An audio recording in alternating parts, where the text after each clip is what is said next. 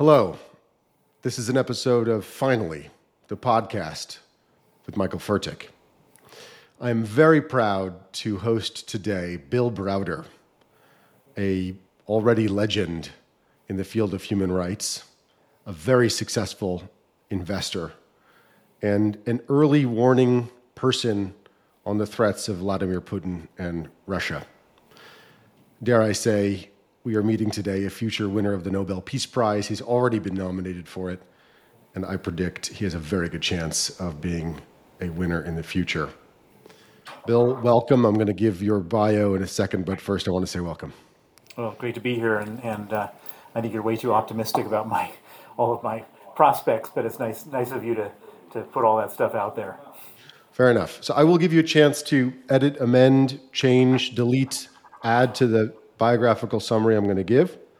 I always give my guests a chance to edit, but here it goes. Bill Browder, born in the United States. I think you turned 60 this year.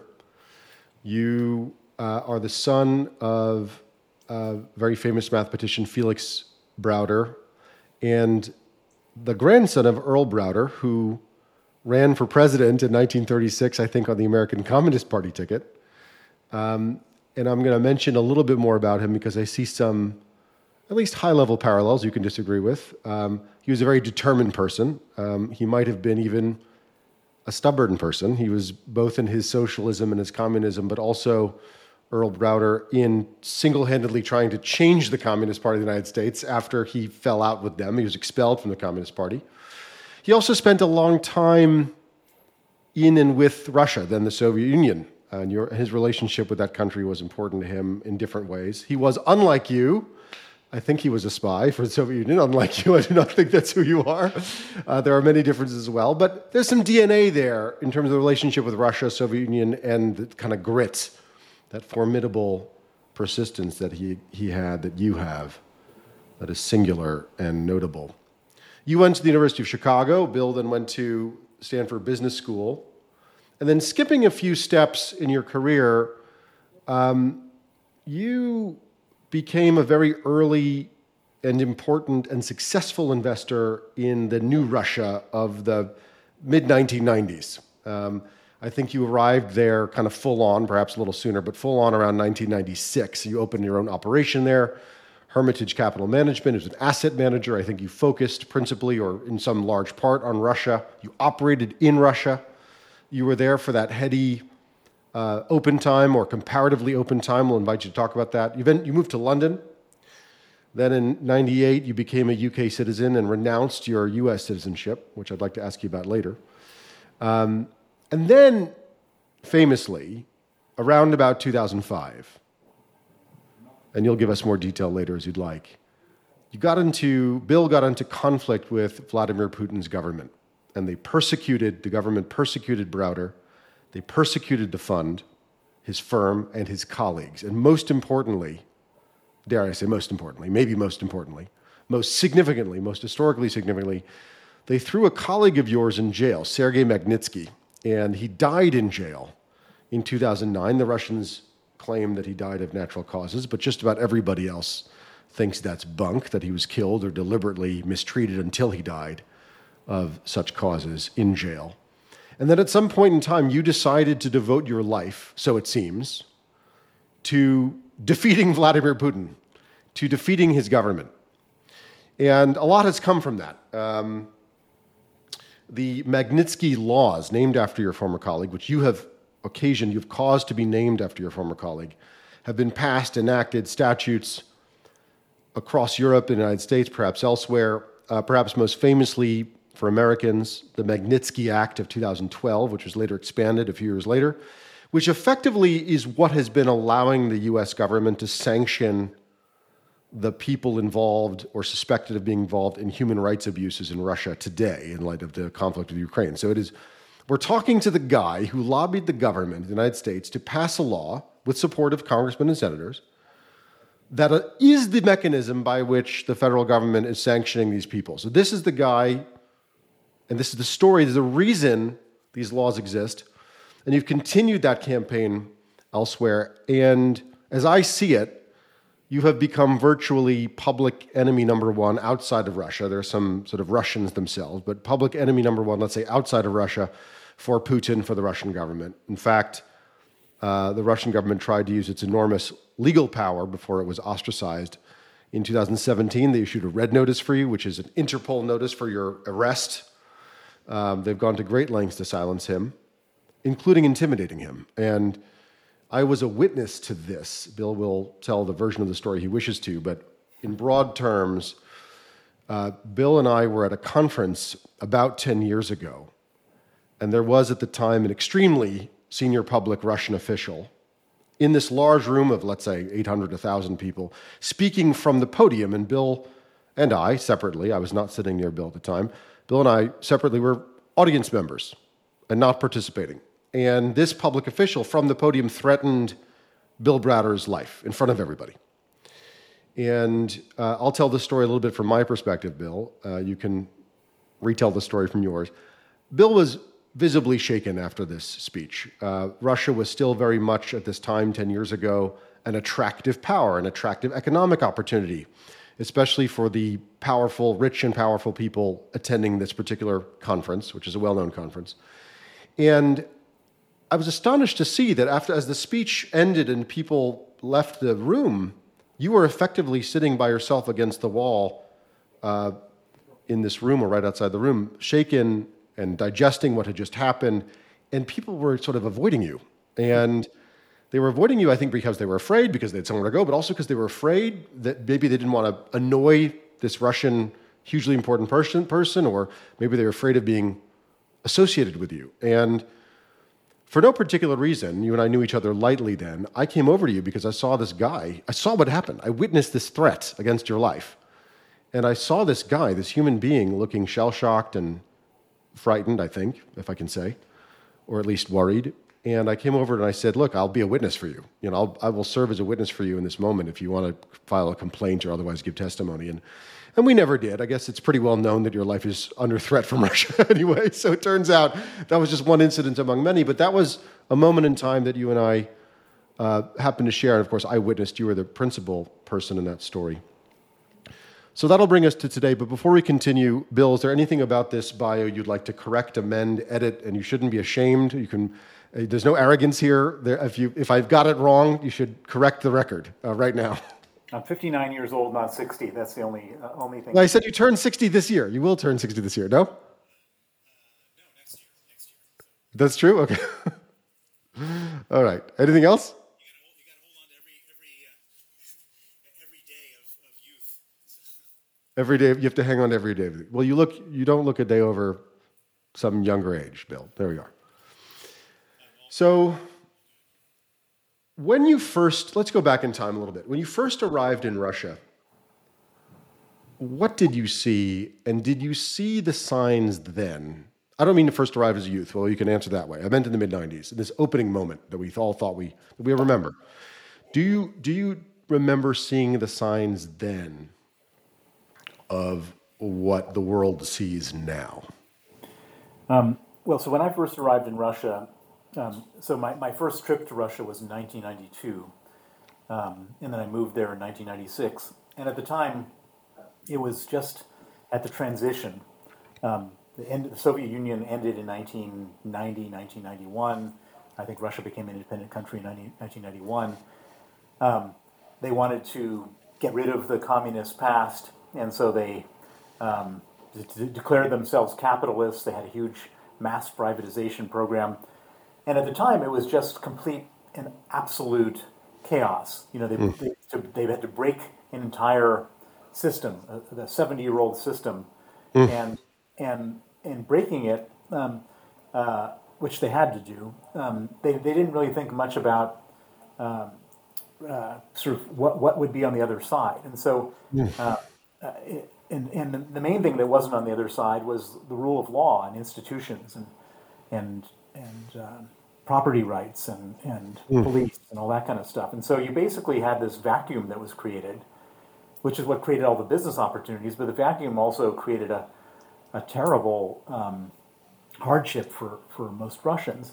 And significantly, what the vacuum created was the an allowance, I guess, for criminals to like enter into the vacuum, to like take over. And so it went from a sort of totalitarian state to a total chaotic criminal state. And the criminality at the time was just sort of rampant everywhere. And you know, you had to assume that if you were wearing flashy jewelry or driving in an expensive car, someone would come and rob you. People were being killed left, right, and center.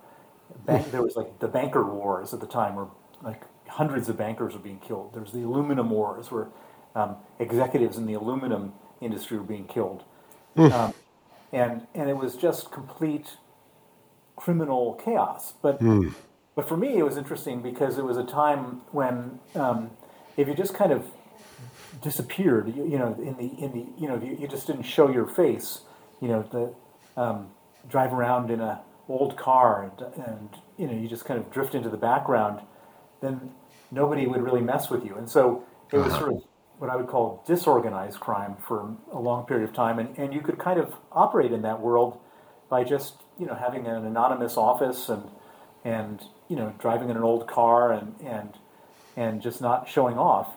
And so the gangsters were generally, you know, if you had a watch store or a jewelry store, they'd come and shake you down. Or if you had a nice restaurant, they'd come and shake you down. But if you were running an investment fund, you know, buying shares that were registered in you know, an offshore jurisdiction that nobody knew anything, then you could kind of survive. And so at this moment of disorganized crime, I could somehow survive and not sort of victimized. But what nobody could predict at the time was that the disorganized crime would become highly organized crime, and that's what happened in Russia. And it happened with the advent of, or the Vladimir Putin coming into power. When he came into power, he wanted to basically organize all the criminal activities underneath his purview, and he became the mafia boss, and that's where we are today, is some version of that mafia. Do you think that was his intent, to become a mafia don, or was it his intent, I mean, guessing here, you may know, you may not know, maybe a surmise, or was it to bring order to this disorganized criminal street kind of gang chaos? Well, that was his pitch to the Russian people, was he was going to bring order, which is what got everybody sort of behind him, including me. At the time, I was really enthusiastic. I thought, oh, great.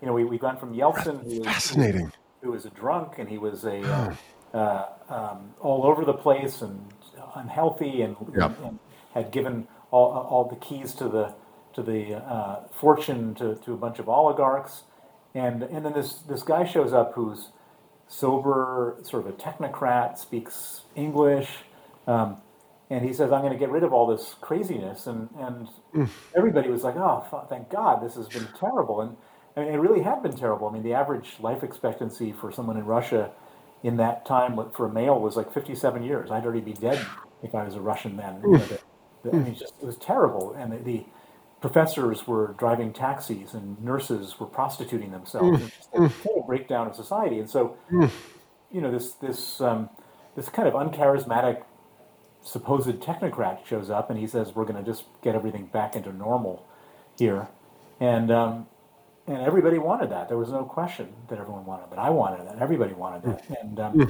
And so we were all sort of, you know, rooting for him.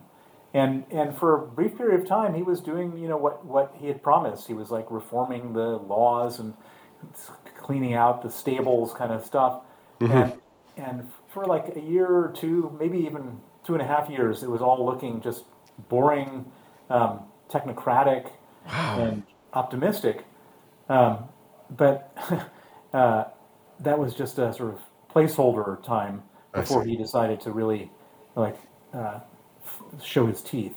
And the way he showed his teeth was by arresting the richest oligarch in Russia, Mikhail Khodorkovsky, who was the owner of an oil company called Yukos. And he arrests him, he puts him on trial, and he allows the television cameras to come into the courtroom and film the richest man in Russia sitting in a cage. And all the other oligarchs saw this, and when they sentenced Khodorkovsky to 10 years in prison, all the other oligarchs went to Putin and said, Vladimir, what do we have to do so we don't go the same way as Khodorkovsky? And Putin said, it's real simple, 50% for myself. And that was the moment that he basically became the mafia boss, the king oligarch, and the richest man in the world. How wealthy do you propose, or do you suppose Vladimir Putin is secretly? I did a calculation back in 2017, and back then it was like 200 billion. I'm sure the numbers have grown quite significantly. I don't have a firm number to put on that. I haven't done the work. Where But does he Where does he keep it? Where can you keep it if you're Vladimir Putin? well, this is one of the big things: is that he keeps the money with the same oligarchs who basically allocated their money to him. They hold the money for him. Uh-huh. And which is very important because as we're looking for how do we get back at Vladimir Putin for launching this murderous war and so on, one of the things we want to do is make sure he doesn't have access to his money, and one of the ways to do that is to freeze the assets of the oligarchs. And so a lot of people are saying, well, the oligarchs, we've frozen their assets, and look, they haven't, nothing has changed in Russia. How is this helping? Well, it helps a lot because by freezing their assets, you're freezing Putin's assets, and that's a big deal. Let's talk about this just mechanically, because it's not just a question of idle curiosity. In this world of sort of state terror, state criminality that you're observing here, you're describing, when Putin says, yeah, I want half, but you hold on to it for me, how does he make a withdrawal? I mean, it's a funny question, but like, does he retire at one point and say, okay, then I get, a dwarf mountain of gold? What's the mechanics of that kind of thievery? Well, so for example, he has a house. House is probably the wrong word. He has a castle I've seen videos of it. Yeah. on the Black Sea near Sochi. Right. To build it, and it's got like the most elaborate stuff. It's got anti-aircraft stuff. It's got all sorts of crazy stuff. I mean, and it cost $1 billion to build, and um, and and this is using cheap Russian builders and Right. all that kind of stuff. I mean, this is probably like the equivalent of like a $3 billion house somewhere else or a mansion. And how did it work? Well, a bunch of oligarchs, wired money into an account. They were told by whoever was organizing the whole thing, wire the money into this account so that we can build this house. Same thing with this. I'm sure you've seen images of this. The largest super yacht that's been frozen by the West is one in Italy. In Italy, right? It's the one in Italy, is that right? Scheherazade. I'm Yeah. not sure if I'm pronouncing that right. Scheherazade, perhaps. Yeah. Yeah, and that one cost I think $700-800 million. And again, it was a quote New Year's gift by a bunch of oligarchs to Vladimir Putin. And this is the way. And so they basically just or somebody calls them and says wire money for this project, need money for that, and they do, and that's how it works.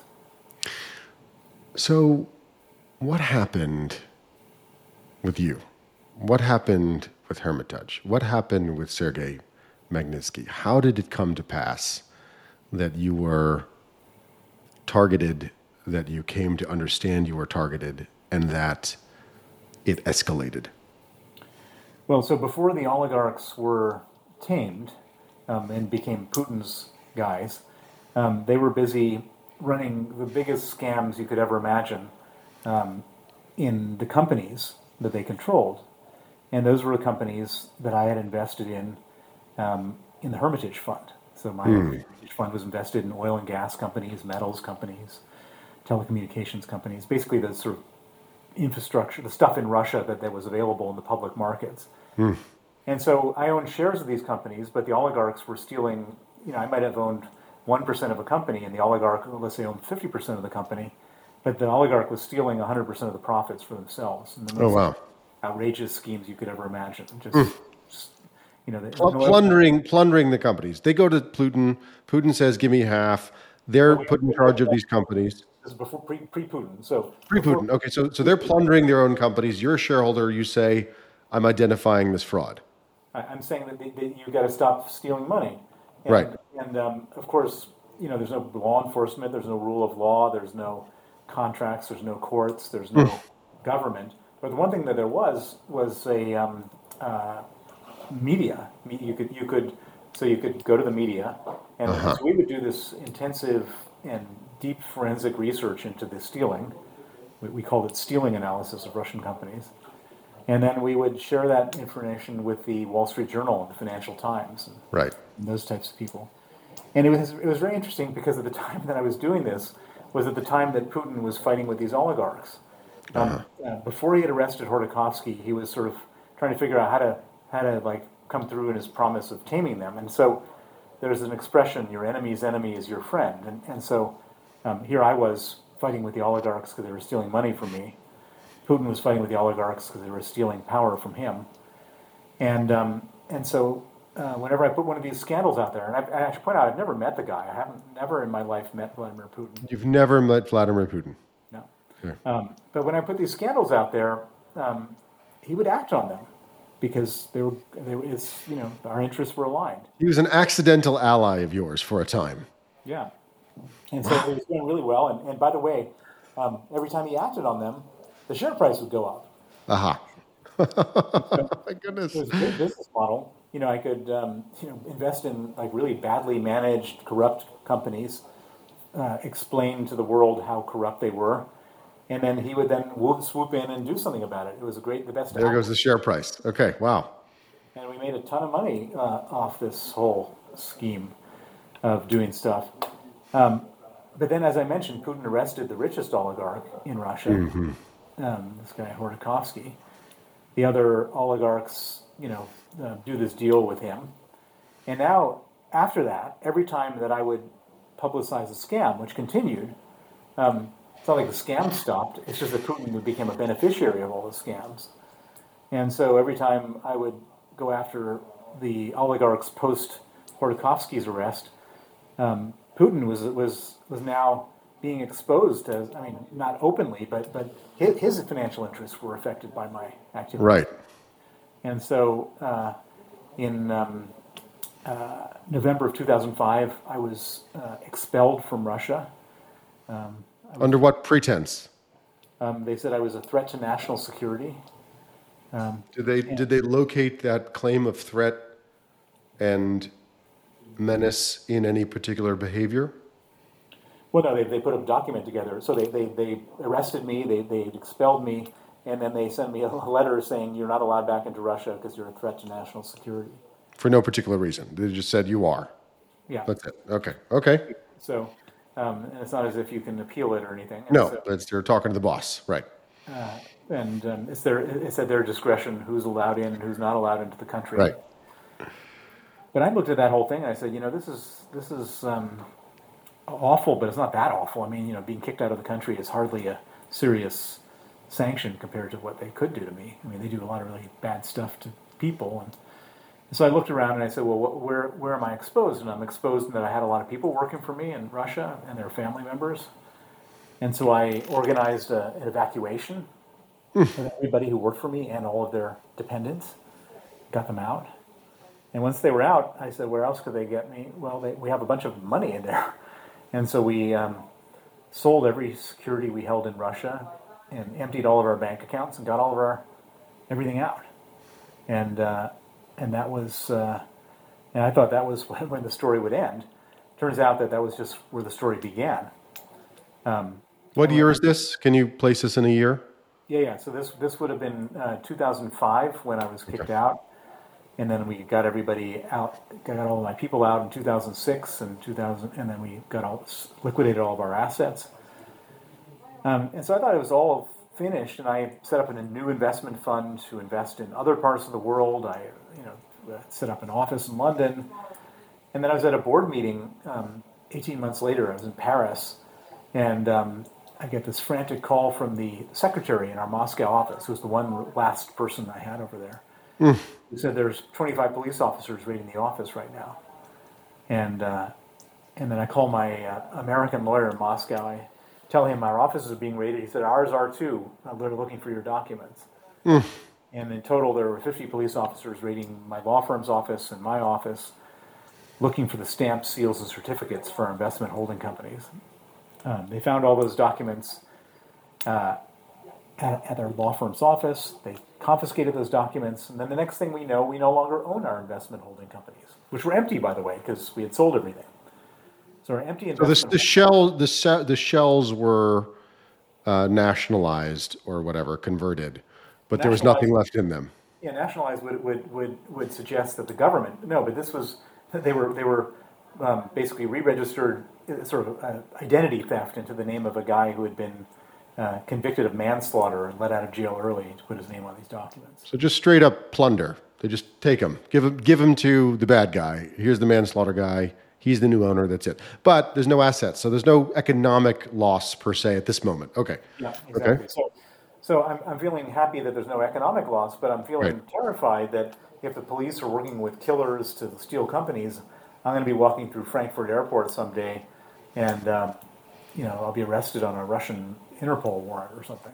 And so I went out and I hired the smartest lawyer I knew in Russia, who was a young man named Sergei Magnitsky. He worked for an American law firm, and he was one of these people that could do 10 things in the time it takes others to do. How did you meet him? How did you come to know that he was so talented? Well, because we had met Sergei because he had done a bunch of work for us during the course of previous years where the tax authorities would freeze our accounts, and then he would go to court and challenge them, and he won every single case. He was he had never lost a case. It was just remarkable. So he had been working, let's say, for your business interests as an outside lawyer as part of the firm, and now you approach him to say, hey, maybe do you want to come join me? Was that the idea? We didn't hire him in. We continued to have him as an outside lawyer, but you just gave him more work. Okay. The job was basically to investigate this fraud. I mean, we had 20 lawyers from different firms doing all different stuff, but this was the guy who really knew what he was doing. So you decided to hire him to carry on a private investigation of this forced conversion of this corporate asset that was empty of value. Yeah. Why? Let's stop. Just pausing at that moment. Why bother? In other words, it may sound like a silly question today after all the water that's gone under the bridge. But just pausing for a second. What about Bill Browder? What about you? What about your sense of what's right or justice, or maybe just accounting nudgedickiness? What is it? What is it about your moment in time then that said, you know what? I feel wronged. A wrong has happened. There's no personnel exposure. There's no capital exposure. But still, nonetheless, even though the government, the police, 50 police have come, they've confiscated, they've seized, and now they have forcibly converted ownership to this other person who's such a bad guy, I'm afraid, why bother pursuing it? Well, very simply, because in order to justify the raid on our office where they got the documents to do the fraud, they opened a criminal case against my chief operating officer,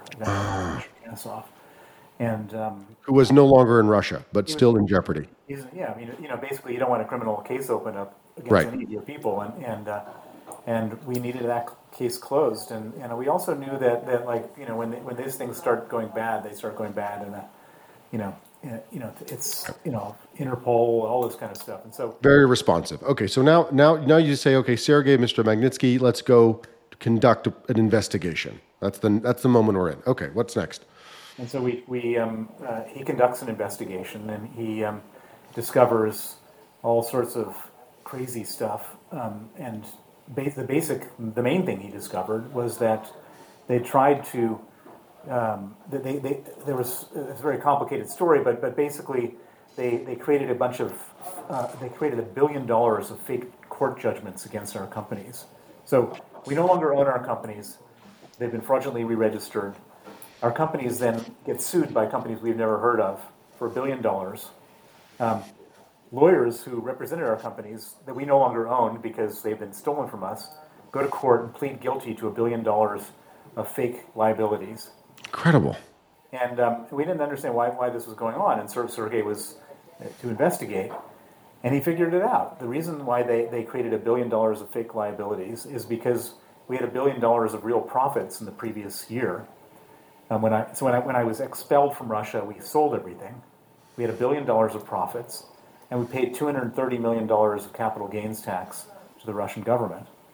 And what Sergey had figured out was they created $1 billion of fake losses through these fake court cases. And then they used those losses, those fake losses, to go back to the tax authorities and to say that there was a mistake made in the previous year's tax filing. These companies didn't earn $1 billion; they earned zero. Look, now here's the, and then they use the zero to amend their tax return of our stolen companies to say these companies, because they earned zero, we would like that $230 million back. And so they applied for it on the 23rd of December 2007. So actually, the crook who takes charge, or whoever's animated him, whoever's puppeteering him, the crook who takes charge, this manslaughter fellow, the convict, who's now nominally in charge of these companies, nominally owner, goes and pretends to fess up to the tax authority using the books that he concocts and says, actually, we had losses, and so give me a tax refund so that he can get the $230 million US dollars back from the tax authority, and then sort of conspires with bad parties to demonstrate that the companies that used to own, that he now owns, were malefactors in litigation causes, underlying cause litigation, to establish the losses. Is that the idea? Yeah. So if you wrote it in like a Netflix thing, they'd be like, "Nah, we don't believe you." You know, it's okay. All right. So we understand now what's happened. Carry on. Yeah, keep going. So they applied for this illegal tax refund on the 23rd of December 2007. So okay, Christmas, and the refund is approved and paid out the next day on Christmas Eve, $230 million. That's the swiftest tax authority decision of any size ever. Of course, it's absurd, and it's also the largest tax refund in the history of Russia. Oh wow! Congratulations, I should say, right? On Christmas Eve. So, and so Sergey figured this out, and we then tried to figure out what to do with this information, and we had this weird assumption, which a lot of people still have today about Putin, which is we thought he was some kind of patriot or a nationalist, and that this must be a rogue operation because this was just a bunch of officials stealing money, not from me, but from the Russian government. And by the way, at this point, they've opened up a criminal case against me, in addition to my colleague Ivan.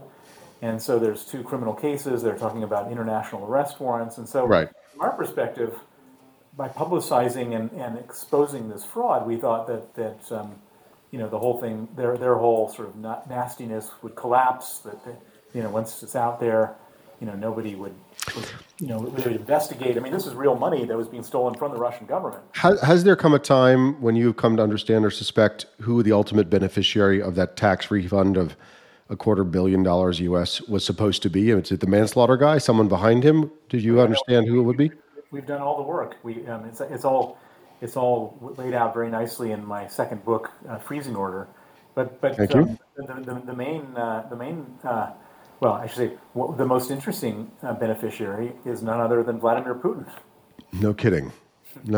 How much of the 230 was he going to get? Do you think? I mean, the stuff that we can prove, not so much. But there's, like it was less than $1 million. I mean, lots of people got like 10 million, whatever. But wow. But that's just what we can prove on paper. In other words, right. So probably a hell of a lot more than that. But I can prove that on paper. And lots of other officials, and there's a guy named Dmitry Kluyev. He's the head of the Kluyev organized crime group, and he probably got like 30 million out of the whole thing. He was the sort of general contractor of the scam. And then the police officers that did the raids, they got $1 million or $2 million.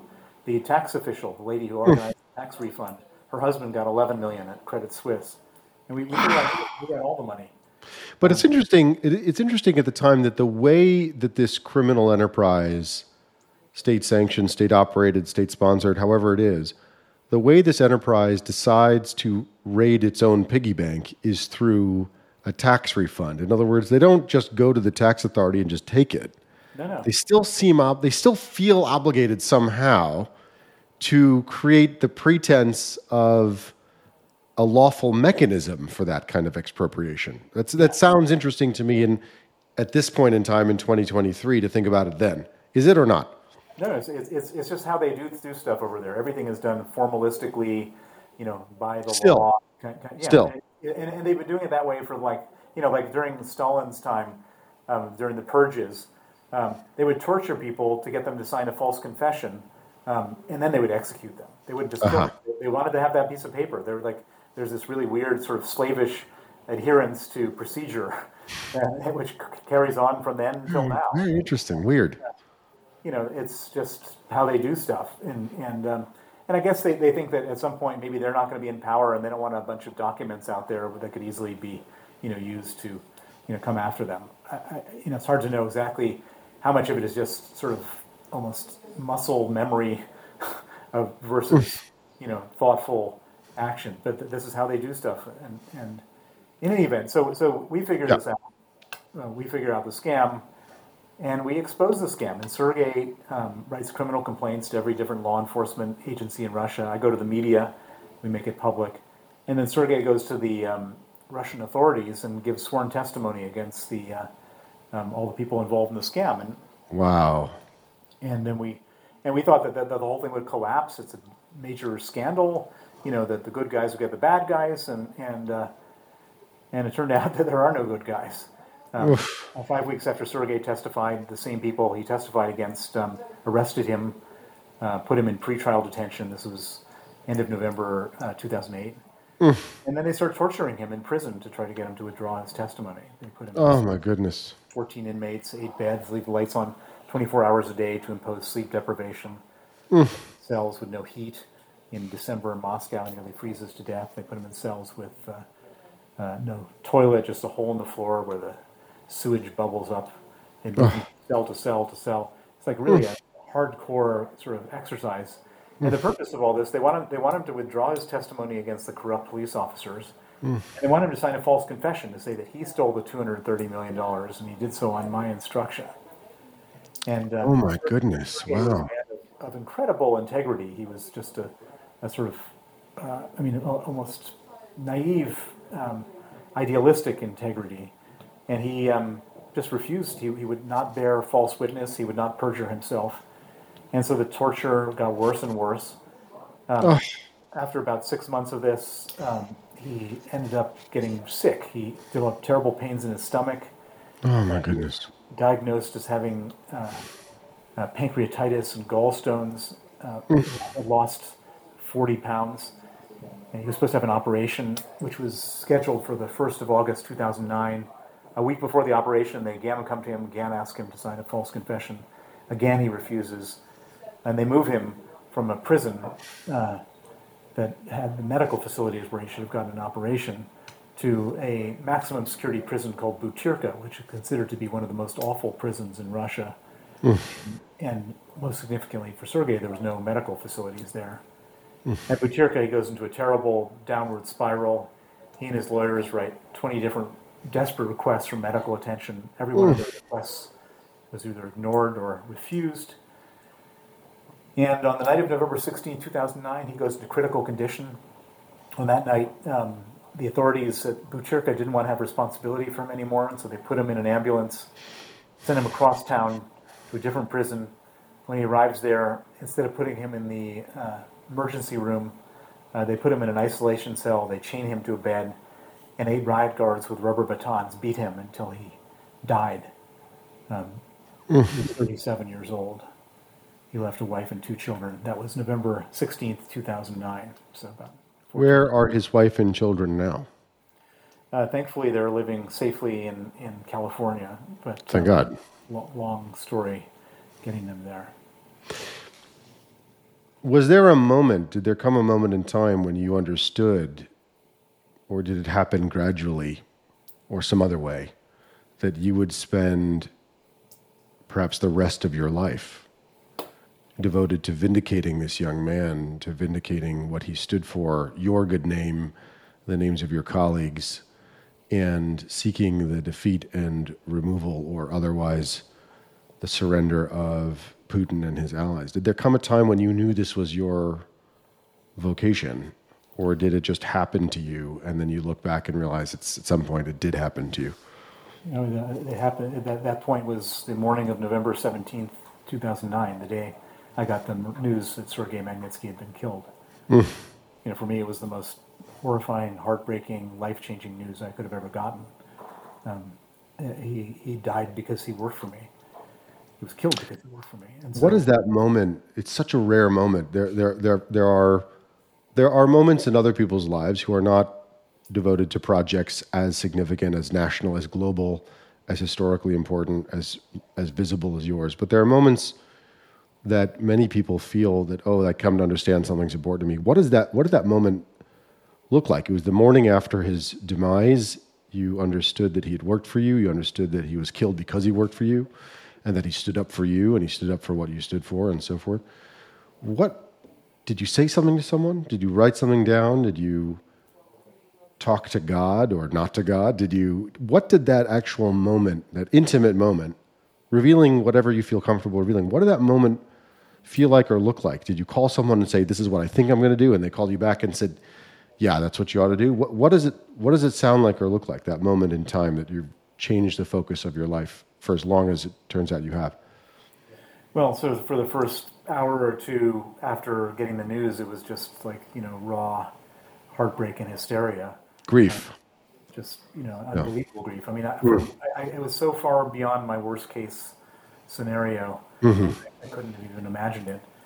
And then, it started to sink in, and I left. I got this call at 7:15, and when I was finally able to calm down and get myself together, I made my way to my office to meet my colleagues, and I got and gathered everybody in the conference room, and I said, we're going to use all of our time, all of our resources, and all of our energy to go after these bastards and make sure that they face justice, and that's what we've been doing ever since.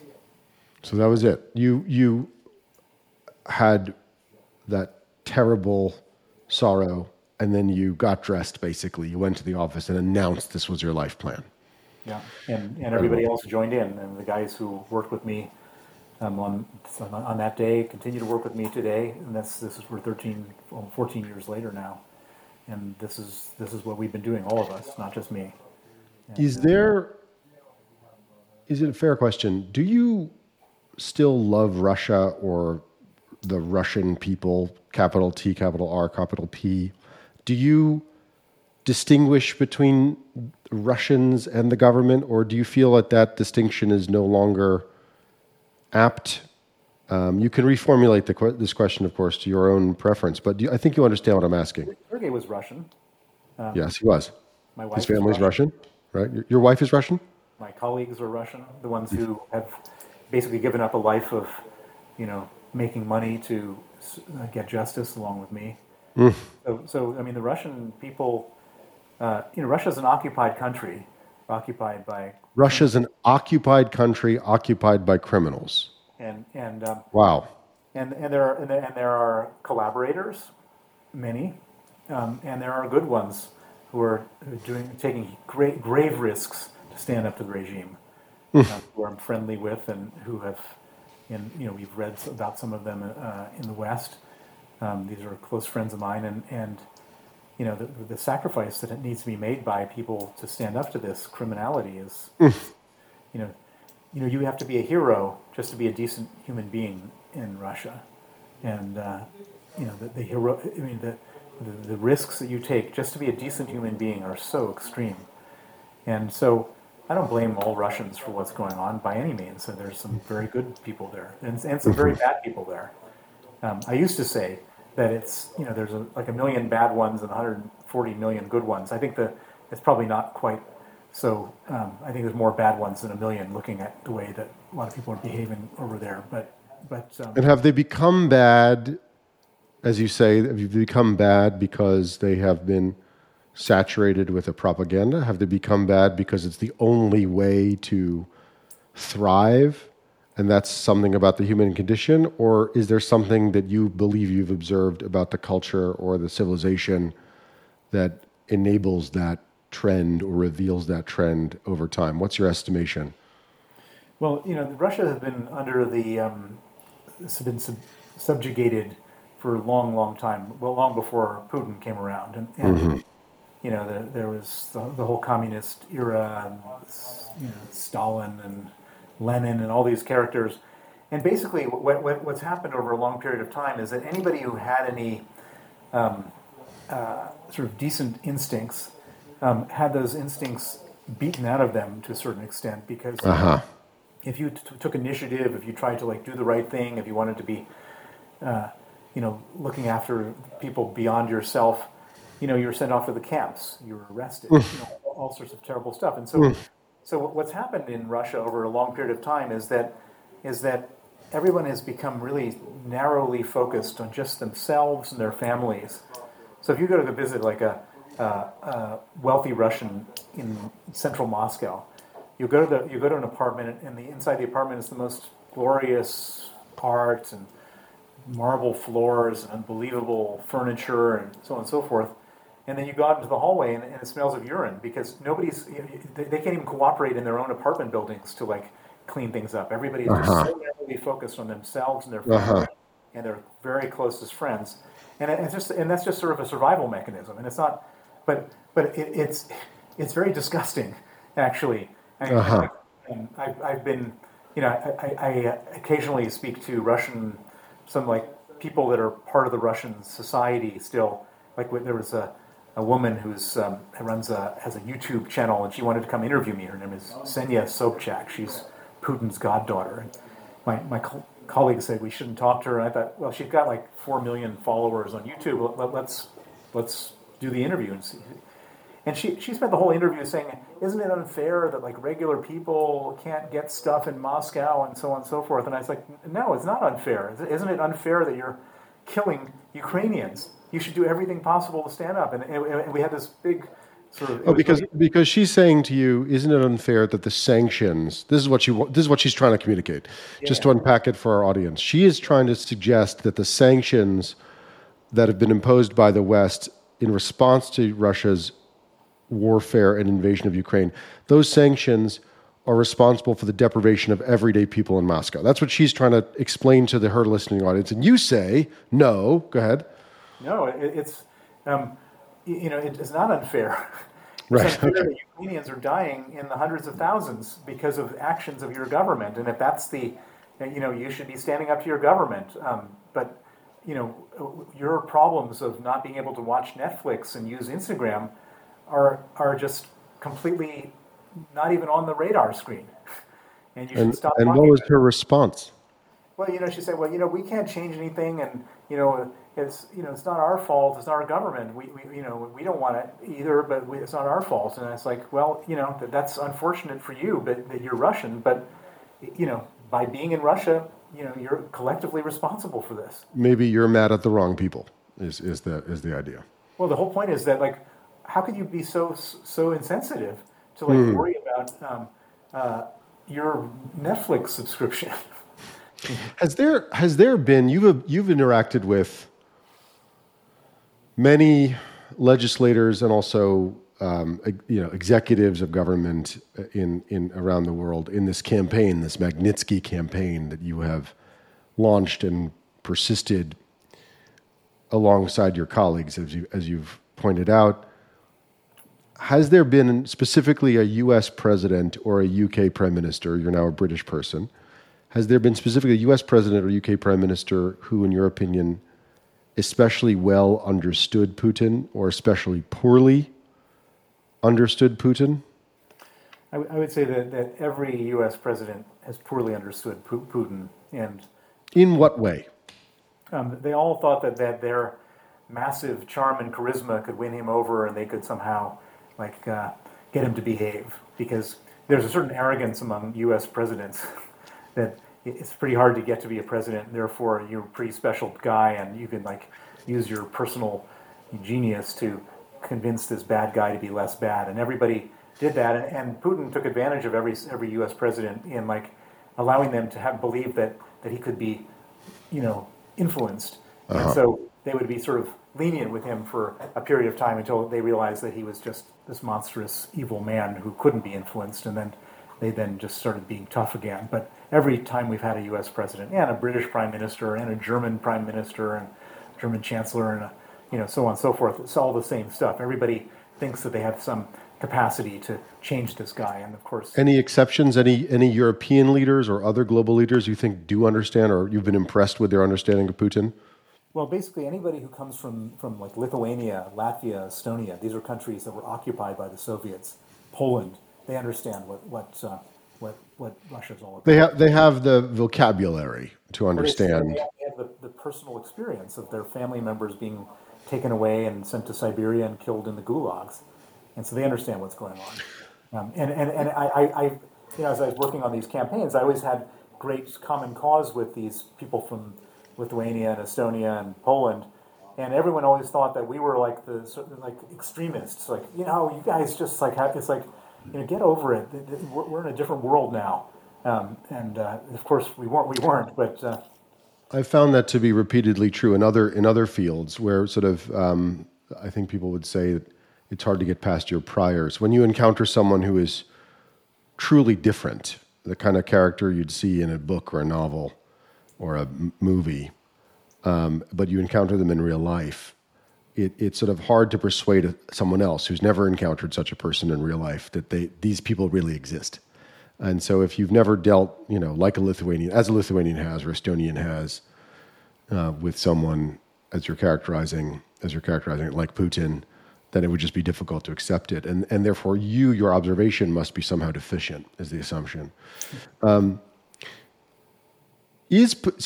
in the kind of the circles in which I live and work, and also my audience, I think there's a big discussion, a big debate, question mark, because we're asking about nuclear weapons and so forth in the Ukraine conflict, it often comes up in that context. Is Vladimir Putin a rational actor, or is he a lunatic? Very rational. Very rational. Okay. So Putin, but you have to understand that he's rational based on his own set of risk, reward, and values. So he is he has no empathy. So he has no conscience. He doesn't sleep badly at night if 100,000 young men are killed that work for him. He doesn't care. His main objective is just personally to stay alive, stay in power. Well, to stay in power in order to stay alive. And to keep all his money and to have his freedom. The crux of the whole thing is that if he ever loses power, and he'll go to jail, lose his money, and die. And so his main objective is just to stay alive, and he's ready to make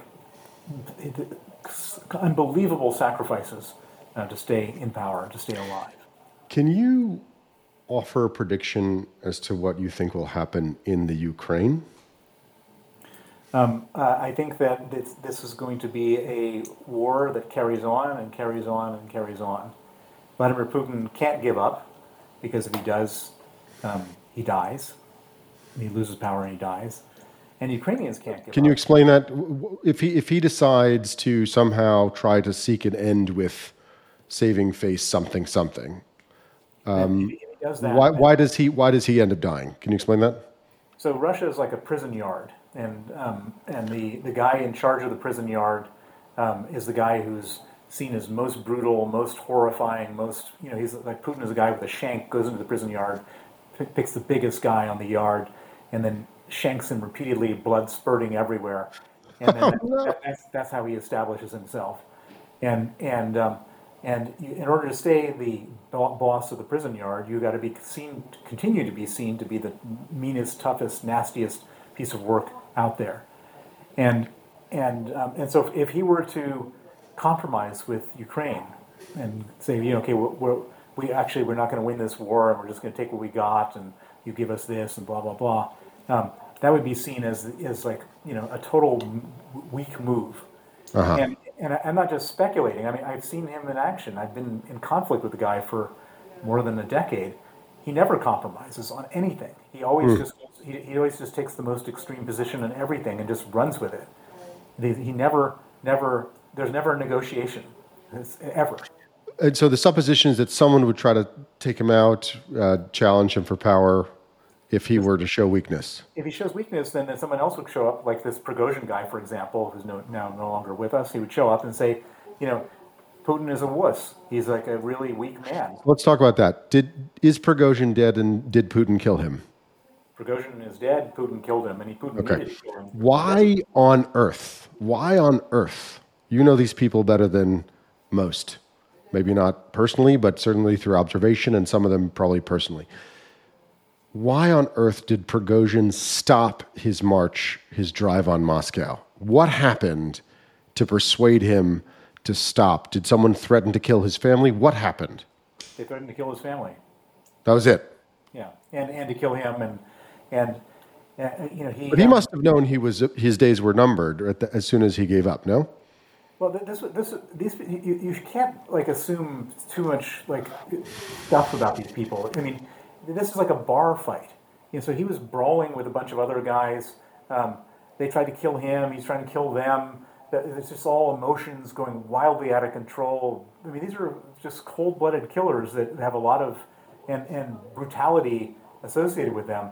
And so I don't think it was all that well planned out what he had done. I think it all kind of took on its own life and its own momentum, and it's like sort of office politics is spun wildly out of control, and so he found himself in a situation where he was fighting with some other guys, and he ended up having to challenge Putin because Putin sided with these other guys, and then they're not very good at stopping armed rebellions. I mean that they're not very good at. They're good at like kidnapping people. They're good at like targeted assassinations.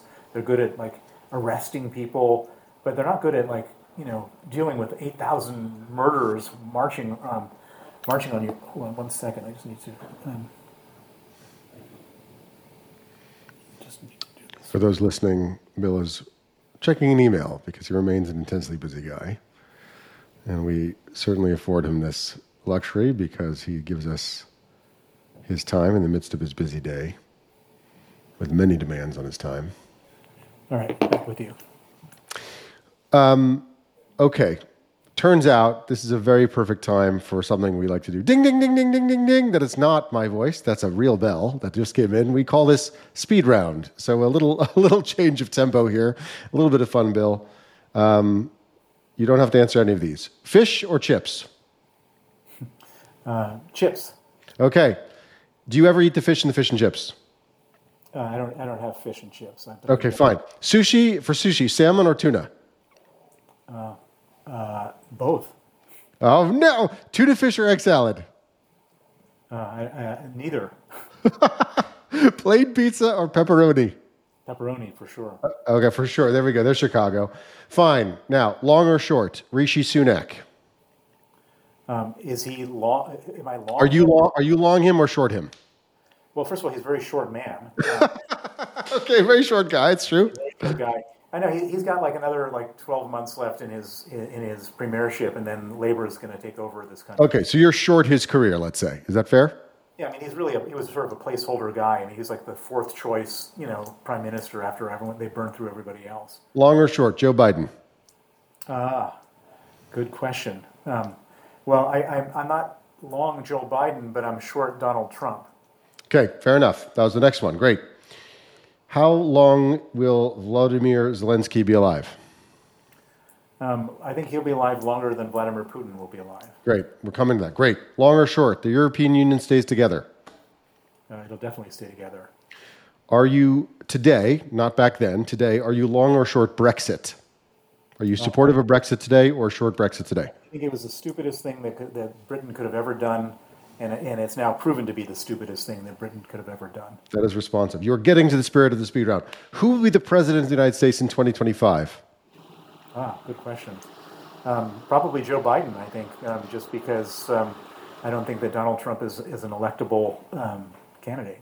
Will Donald Trump go to jail? Will Donald Trump be convicted on any of the current 4 sets of charges now under which he sits now in indictment? He'll probably be convicted in like two to three out of 4. Yeah, I don't think he'll go to jail. I think he'll go to house arrest because there's no precedent for putting a president in jail. Okay, but he will be convicted.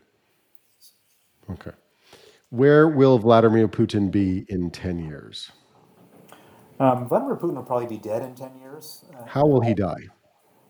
Hard to say. I mean, most likely he'll die of old age, as most dictators do. Do you think he's just going to survive and be wily enough to survive Well, I and think stay alive? there's probably a 65% chance that he survives and a 35% chance that he gets overthrown. but 65 is still greater than. Pretty good. Okay, changing gears for a minute. Why did you renounce U.S. If you're willing to talk about, why did you renounce U.S. citizenship, and was it an emotional process for you? Did you experience any emotional attachment when you're renouncing, you're uttering those words, which are so unique? I've read about them, or was it not a big deal for you? Do you regret it? So my family history played a big part in this whole thing. As you mentioned at the beginning of the conversation, my Go ahead. grandfather was a famous communist. My grandfather's wife, my grandmother, he met her in Moscow in 1927. And they moved together back to America in 1932.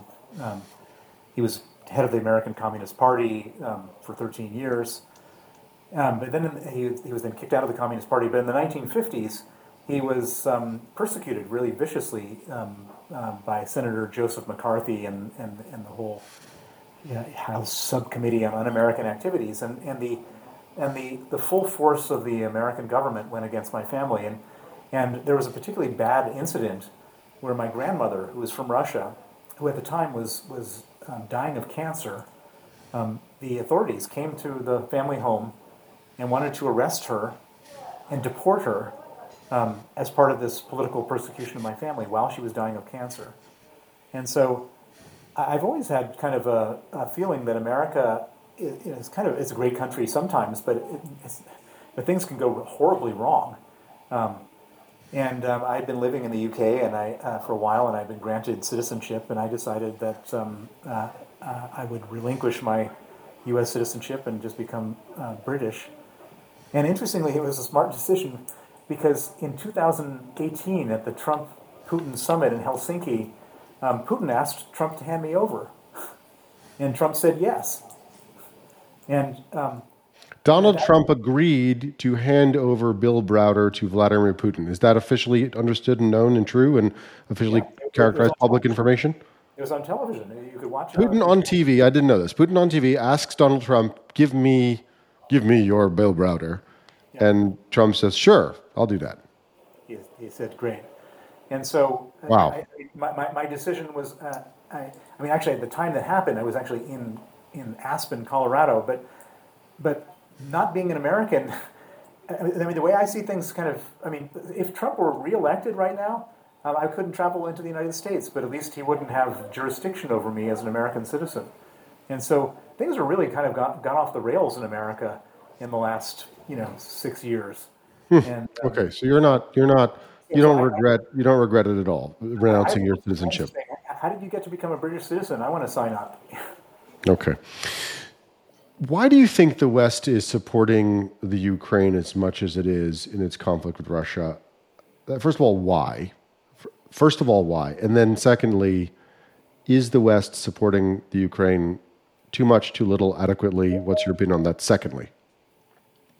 The United States is supporting Ukraine for a very specific reason, which is that if Russia wins in Ukraine, the next stop is Poland or Estonia, who are NATO allies, and if then we're faced with a terrible dilemma: do we go to war with Russia, or do we abandon our NATO allies? This is the best investment we could ever make without the loss of a single American life. I think it's something like 3% of the U.S. defense budget is spent on supporting Ukraine, and we're able to completely kneecap and disable one of the two most important adversaries we have in the world. It's just I do not hesitate to observe that when you're describing American policy, you still use the word "we," which may prompt me to suggest you do have a whinge of regret that you are no longer American. No. I'm British. It's a reflex. It's an old habit, but I'm very happy to be a citizen of Great Britain. Do you think the West is supporting Ukraine enough, too little or too much, or some other answer you'd like to give? It's very, very simple. If we had given Ukraine more military support and not hesitated and not held back, the war would be over by now. And Ukraine would have won. Ukraine would And then win. what would have happened to Putin? Well, I think if Ukraine wins and gets rid of Russia, then Putin naturally dissolves in his own morass, He ends up dead somehow. or yeah, some version of that. So you do not think that the West is supporting Ukraine, for example, in some measurable part because they're trying to send a signal to China about Taiwan?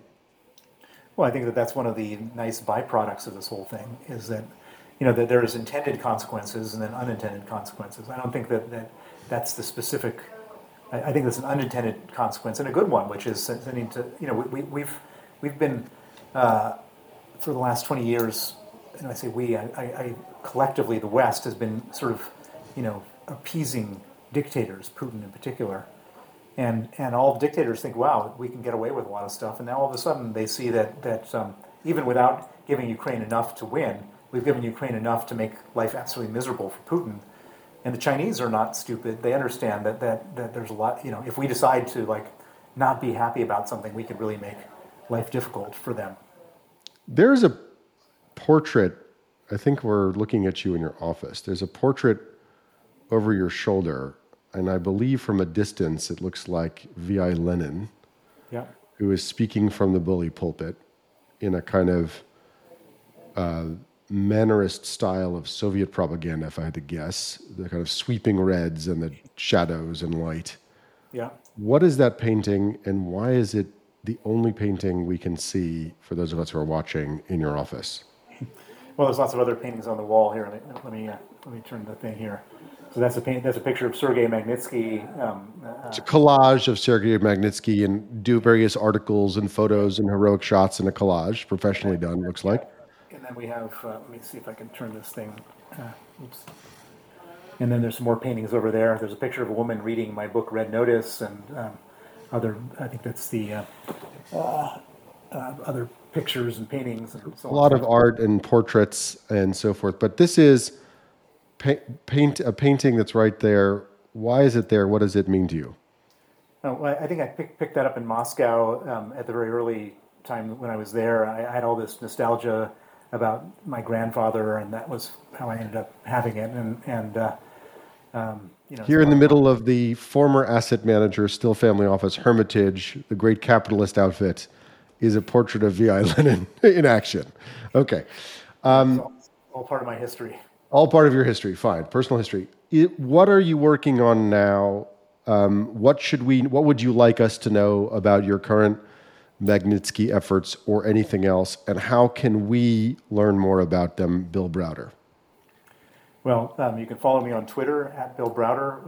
I'm a regular. The great thing about Twitter, as much as it's gone sort of down the tubes because of Elon Musk, it's still a way in which I could effectively have my own media channel.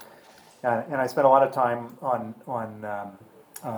continuing to try to help Russian dissidents. I've got a friend, Vladimir Karamurza, who helped me with the Magnitsky Act. He's a Russian dissident who's now in jail, spending In Russia. in jail in Russia 25 years, trying to get him out, trying to help the Ukrainians there's $350 billion of Russian central bank reserves frozen. I've spent the last 13 years working on legislation to freeze assets all over the world. I'd like to help the Ukrainians seize those assets. I think To get the frozen assets from Russia and move them to the Ukrainian government, people, something. to use for the defense and reconstruction of Ukraine.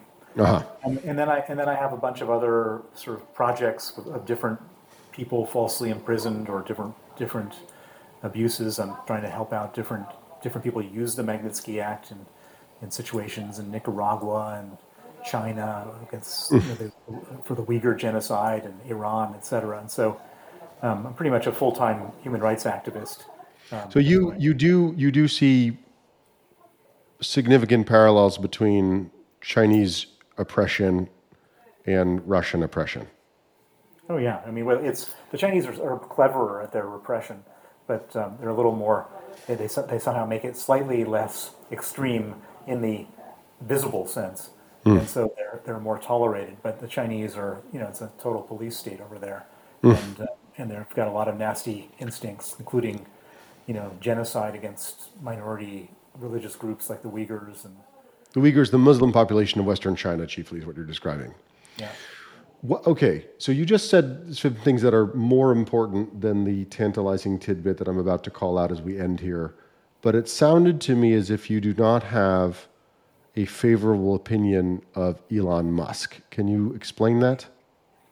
Well, he's one of these people who came up with some really stupid stuff about how that Ukraine should give away their territory and they should allow Putin to, be rewarded for his illegal invasion. And he switched off the Starlink in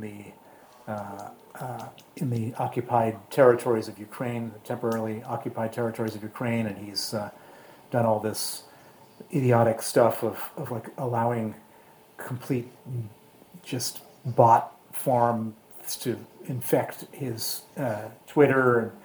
And when I go onto For You on Twitter, he's supporting Vivek Ramaswamy and giving him.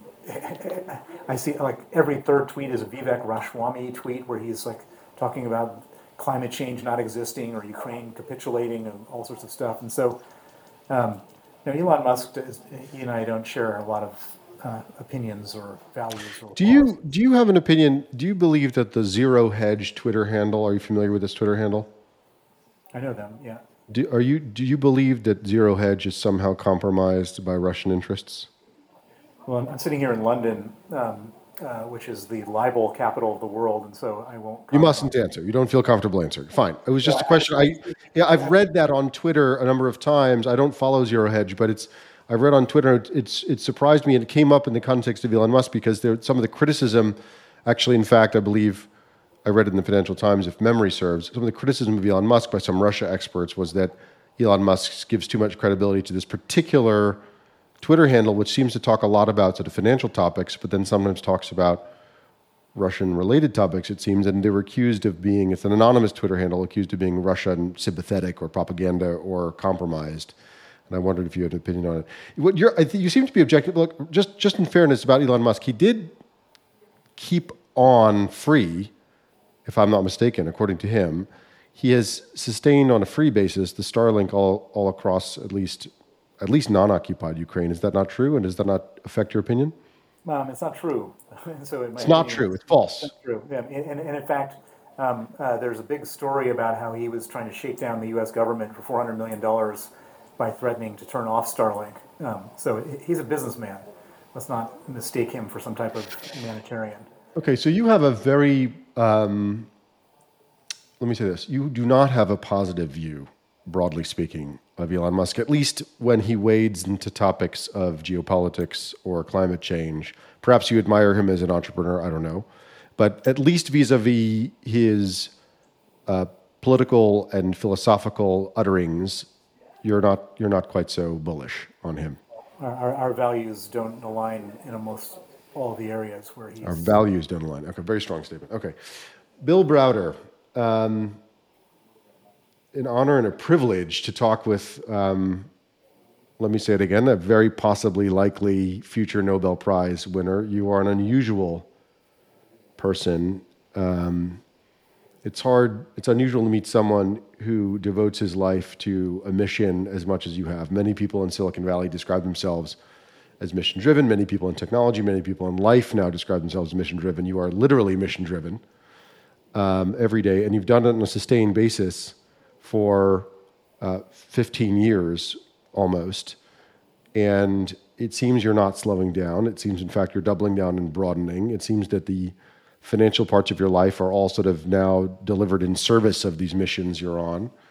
And the sustained effort and also the effect with reference to the Magnitsky Act of 2012 and so forth has been astounding. It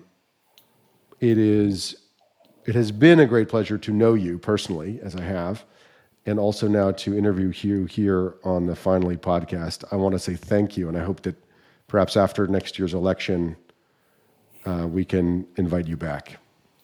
Thank you. Thank you very much. All right. So everybody, this has been an episode of Finally. Thank you for listening.